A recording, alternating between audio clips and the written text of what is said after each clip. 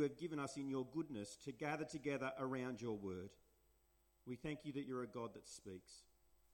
And we pray, Father, that you give us ears to hear your word tonight, and that you open up the eyes of our hearts and our minds to see Jesus, your divine Son, in all his majesty and supremacy, and what that means for us. And it's in his name we pray. Amen. I am one of over 11 million Australians to subscribe to Netflix. Put up your hand if you're a Netflix subscriber, if you use Netflix. Many of you do as well. I think it's still the number one internet entertainment streaming service with over 160 million members worldwide. And there is a beauty and a burden when it comes to Netflix. And you may know this if you are a long-time user. One of the beauties of Netflix and similar streaming providers is that you can binge watch in a whole session or a few sessions close together your favourite TV show, from Suits to Stranger Things and anything in between. You don't have to wait like we used to wait in the old days for a week to pass before the next episode of your favourite TV show would air. You can watch as many as you like in one go. It's beautiful. But there's also a burden when it comes to Netflix. You sit down on a Saturday evening, the kids are in bed, you're like, I'm going to flick on the TV, open up Netflix, and I'm going to choose, of my own free will, a movie to watch. And so you start scrolling through the library of Netflix. And you start scrolling. And you search. You scroll a little bit more. You change menus. You keep looking. And then soon enough, it's been an hour of scrolling and searching. You spent more time doing that than actually doing what you wanted to do, which was sit back, relax, and enjoy some TV viewing. A beauty and a burden. The burden can be paralysis by analysis, as some say. And we live in a world full of options. And not just in entertainment. If you go to your local supermarket, you will have an array of options put before you. Just go to the toothbrush aisle at Coles or Woolies, and you'll see that we are an options generation. And we also have optional extras on many things. You buy a new car, you can have different options. On your health insurance, you can have options. On your mobile phones, on your food, you go to a Porto. Would you like extra chili on your burger? Absolutely, I would. Options everywhere. And even when it comes to religion in Australia, you have a melting pot of options that you can dabble in when it comes to spiritual things as well. And I think when it comes to Christianity, particularly in Australia and Western culture in general, there is an options that has crept into our spirituality as Christians. According to the last census, 74% of Australians believe in God, but only 22% of Christians go to church regularly. That means that Christianity has become an optional extra for many people. Faith used to shape all of life. But for many people now, faith is an added extra to life. Convenient when you need it to make you feel better, but absolutely it's not necessary, and you don't want to be one of those religious fanatics, do you? We see what they do. Maybe you've seen this optional extra spirituality started to creep into your friends. Maybe it's even started to creep into your own relationship with God as well. But is that right? Is that a good thing? What place ought Jesus have in our Christian lives? These are the questions that I think Colossians 1:15 to 23 answer for us today. And it's the second part in our Colossians Built to Last series. And what we read in verse 15 to 23 follows directly on from where Paul finished last week, where he prayed for the Colossians, or he told them what he was praying for them. Do you remember that? He basically prayed, Colossians, I want you to grow up in Christ and not give up on Christ. He wanted them to be fruitful Christians. And in verse 15 to 23 today, he gives them a solid foundation, a reason to stick with Jesus. And that is because he is absolutely and utterly supreme in everything. Let's have a look at it together. Verse 15. We see that Jesus is supreme in his person. Verse 15. He is the image of the invisible God, the firstborn over all creation. Jesus is the image of the invisible God. What does that mean? Well, at one level, it means that Jesus is fully human, because we know in Genesis chapter 1 that all humans are created in the image of God. We all have value and dignity and worth by virtue of being human, not by just what we can do for others. And Jesus too was fully human. But Jesus is also uniquely in the image of the invisible God, because he, unlike other people, uniquely reveals and reflects the true nature of God. Because Jesus is not just fully man, he also shares fully in the divine nature. You might recall when Jesus was having a conversation with his disciples towards the end of his life, and some of his disciples said, Jesus, just show us God, show us the Father, and that will be enough for us. And Jesus responded, guys, if you have seen me, you have seen the Father. I and the Father are one. Jesus is supreme in his person. He is fully man, but he is also fully God. He's the firstborn over all creations, which doesn't mean that Jesus was created first, like God created Jesus and then Jesus created everything else. That was the heresy of the Arians, and the JWs still believe that today. The word firstborn there is a biblical metaphor that means the heir of all things. Jesus, the firstborn of creation, means that he is the heir of creation. He is its rightful owner, and all things are there for his purpose and glory. Jesus is supreme in his person. Is that your Jesus? Is that how you see Jesus? Secondly, we see Jesus is supreme in power. Let's have a look at the next verse, verse 16. For everything was created by him, in heaven and on earth, the visible and the invisible, whether thrones or dominions or rulers or authorities, all things have been created through him and for him. You know, Paul labours the point to make a point, and it should be obvious that Jesus created everything. All things, Paul says, were created by Jesus. Everything that you can see and everything that you can't see was made by Jesus. All physical matter and all spiritual reality was made by him. Just like a beautiful piece of art tells you something about the artist, so Paul says all creation doesn't just show you something about Jesus, it is for him. For him in the sense that it was created with a purpose for him, to reveal his ultimate supremacy and majesty and its ultimate destination, that all people will bend the knee before him. Jesus is supreme in power.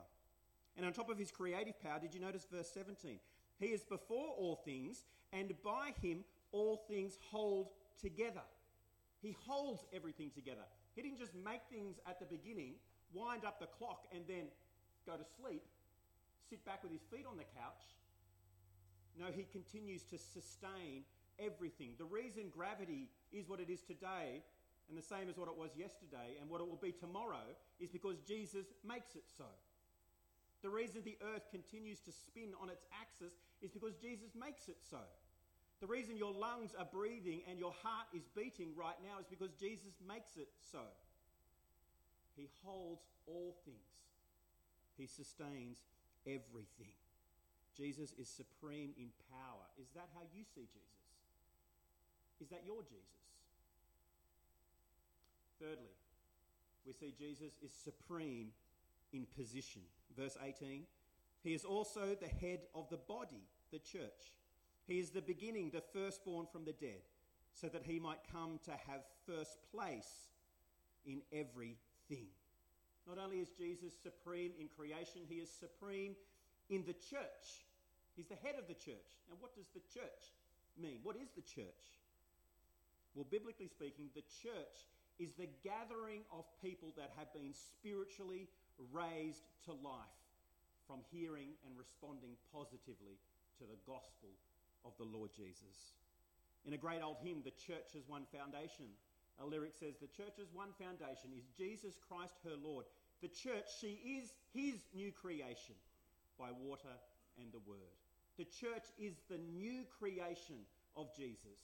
He was there at the beginning and he's creating something new as people are raised to life as they hear his good news. He is the head of the church because he is both its beginning, like the head of a river, the source of a river, but he's also the head, he's also supreme in his position because he is the church's ultimate authority, final authority, like headmaster in a school, the one with all power and control.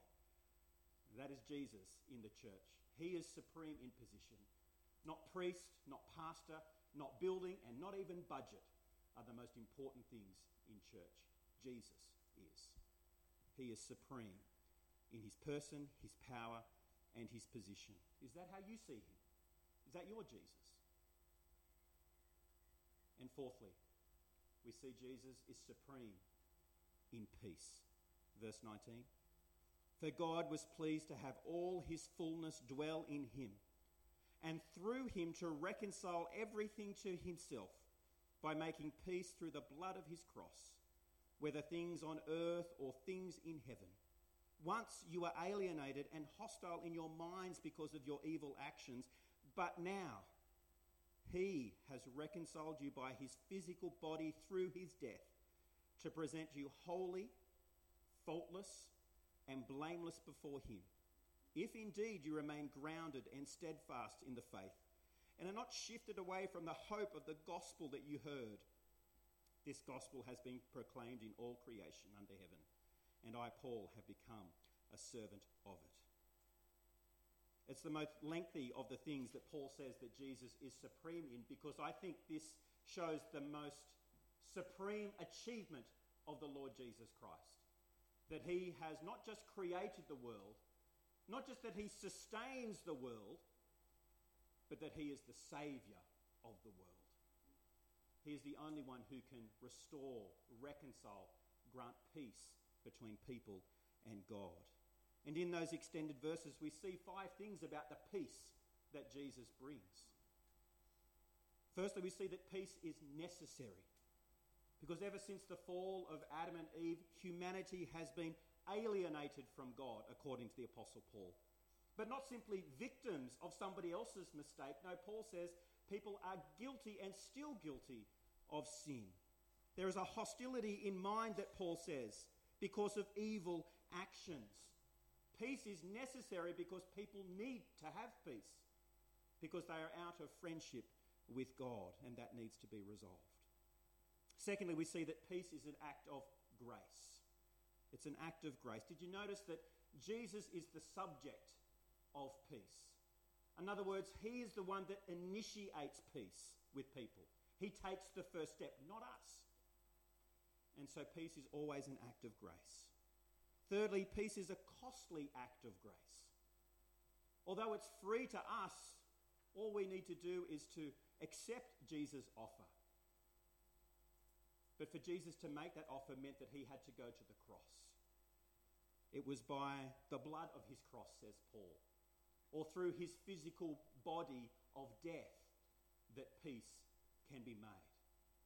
Yes, peace is free to us, but it came at great cost to the Lord Jesus. It's a costly act of grace. But fourthly, this peace is now universally available. Because Jesus is the creator and sustainer of all things. When he died on the cross on our behalf, he died for all creation, for all people. And so there is a universal offer of peace to anybody who would bend the knee to Jesus.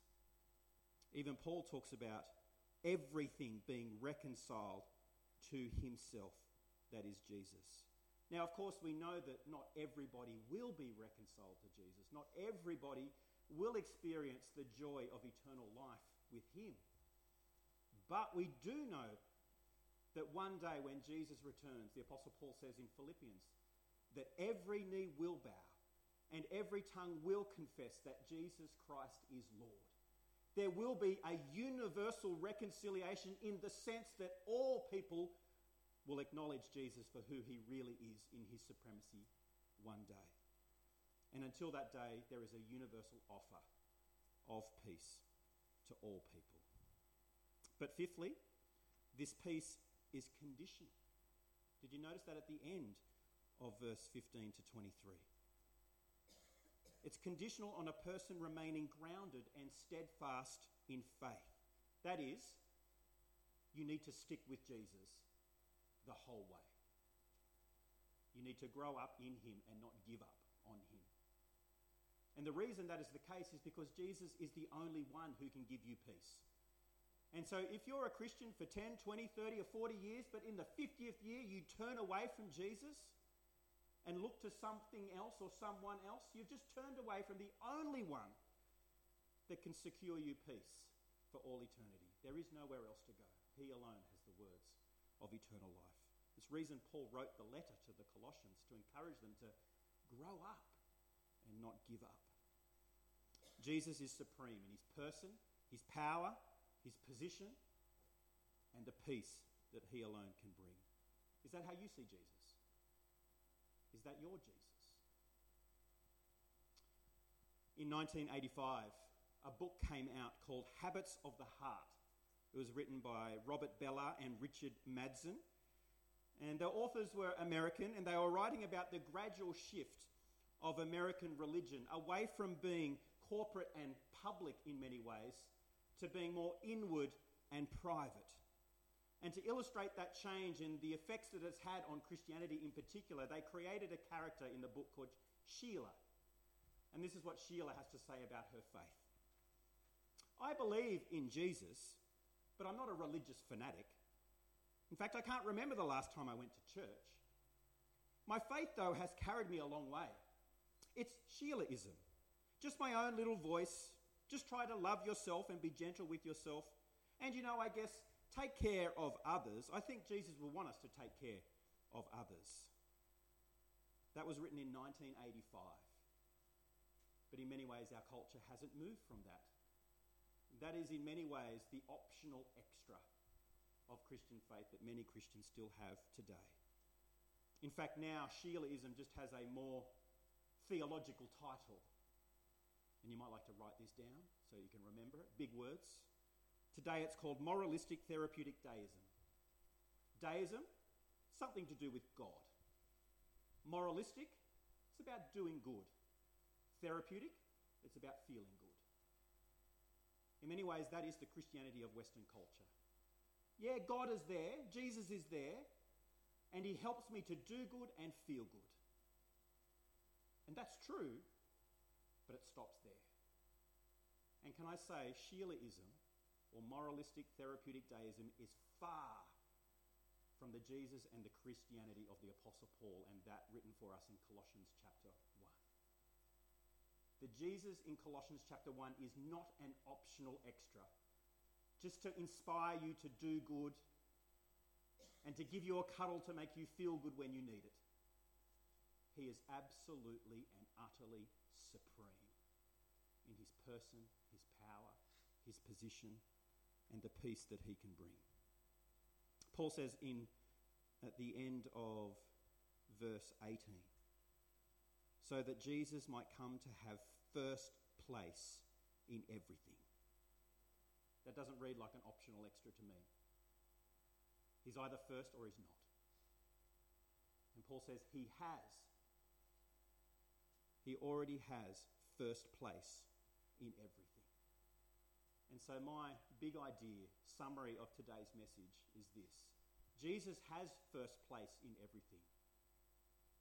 Place him first in your priorities. First things first is the summary of today's message. Now maybe you're visiting church, you've been here the last few months, and maybe you're not yet a follower of Jesus, you're just investigating what it might look like if you would put on the Christian hat and start following Jesus. If that's you, I'm really glad that you're here. But can I encourage you to make sure that the Jesus you're checking out is the real Jesus and not some watered down Western psychological Jesus. Make sure it's the real Jesus. Therapist Jesus is not the real Jesus. Therapist Jesus will give you a hug when you need it, but he won't save you. You need the real Jesus of Colossians chapter 1, the one who is absolutely and utterly supreme. And if you're still checking him out, can I assure you that if you give your life to him, he has already given his entire life for you. He has lived the perfect life that you couldn't. He's died the death that we all deserve. And he has risen again to offer eternal hope and joy to us all. In you giving your life to him, you are doing no less than what he has already done for you. You can be assured that he will love you and that he has what's best for you. Now, if you are a Christian, if you've been following Jesus for a long time, this is still true for you. Jesus has first place in everything, so continue to place him first in all your priorities, your family ties, your talking, your thinking, your treasure, and your time. Continue to place Jesus first. When I order pizza, my favourite pizza order is to order the Supreme. Because when you don't know what toppings you want, just order the Supreme and you get it all. And particularly if you go to West Sydney Pizza at Minchinbury, there's no cash for comments, you'll get an amazing Supreme pizza. You get it all. Or do you? Those of you who are seasoned pizza eaters know that when you order a Supreme, it pretends to offer you everything, but it doesn't give you everything. There are still toppings that aren't on the Supreme pizza. And then you discover on the menu there is a Super Supreme. What could be better than Supreme? Apparently Super Supreme. And you think, okay, I'm going to get that pizza and I'm going to get it all. But do you? You still don't get every topping on even the Super Supreme. And I think we can be like that pizza in relation to Jesus. We can sing like we sang in Never Alone. Christ is my life, he's my life. He has it all. But does he? Does he really have all of me? Does he really have all of you? When you get in the car and behind the wheel, is Jesus supreme over your anger and your patience? When you are surfing the internet, is Jesus supreme over the websites that you click on? When you are talking with people at work, talking to your husband or wife, talking to your children or children talking to your parents, is Jesus supreme over your speech? When you watch things on Netflix, is Jesus supreme over your thinking? When you hold your credit card in your hand, is Jesus supreme over your treasure? And as you look at the people in the nations of the world, is Jesus supreme over your vision for our world? We say he has it all, but we're kidding ourselves, aren't we? He doesn't have it all. And it's why the Apostle Paul began his letter to the Colossians by saying that he's praying for them. Because just because they've started the Christian faith doesn't mean they're finished. They need to keep growing up in him and not giving up on him. And it's why we need to keep hearing this message, that Jesus has first place in everything. So keep praying and pray for each other, that we place him first in all our priorities. Jesus is supreme. He is not our cushion. He is our King. Is that your Jesus? Is that how you see him? Because he is supreme. He is supreme over creation. It's why even Gentile Colossians, of all people, could be counted as saints in the inheritance of the light, because the Lord of all creation and his gospel message has gone to them. It's why we too can be counted among the saints in the inheritance of the light, because Jesus is supreme. So keep placing him first in all your priorities. He's not an optional extra. He's not a means to an end. He is the end, the beginning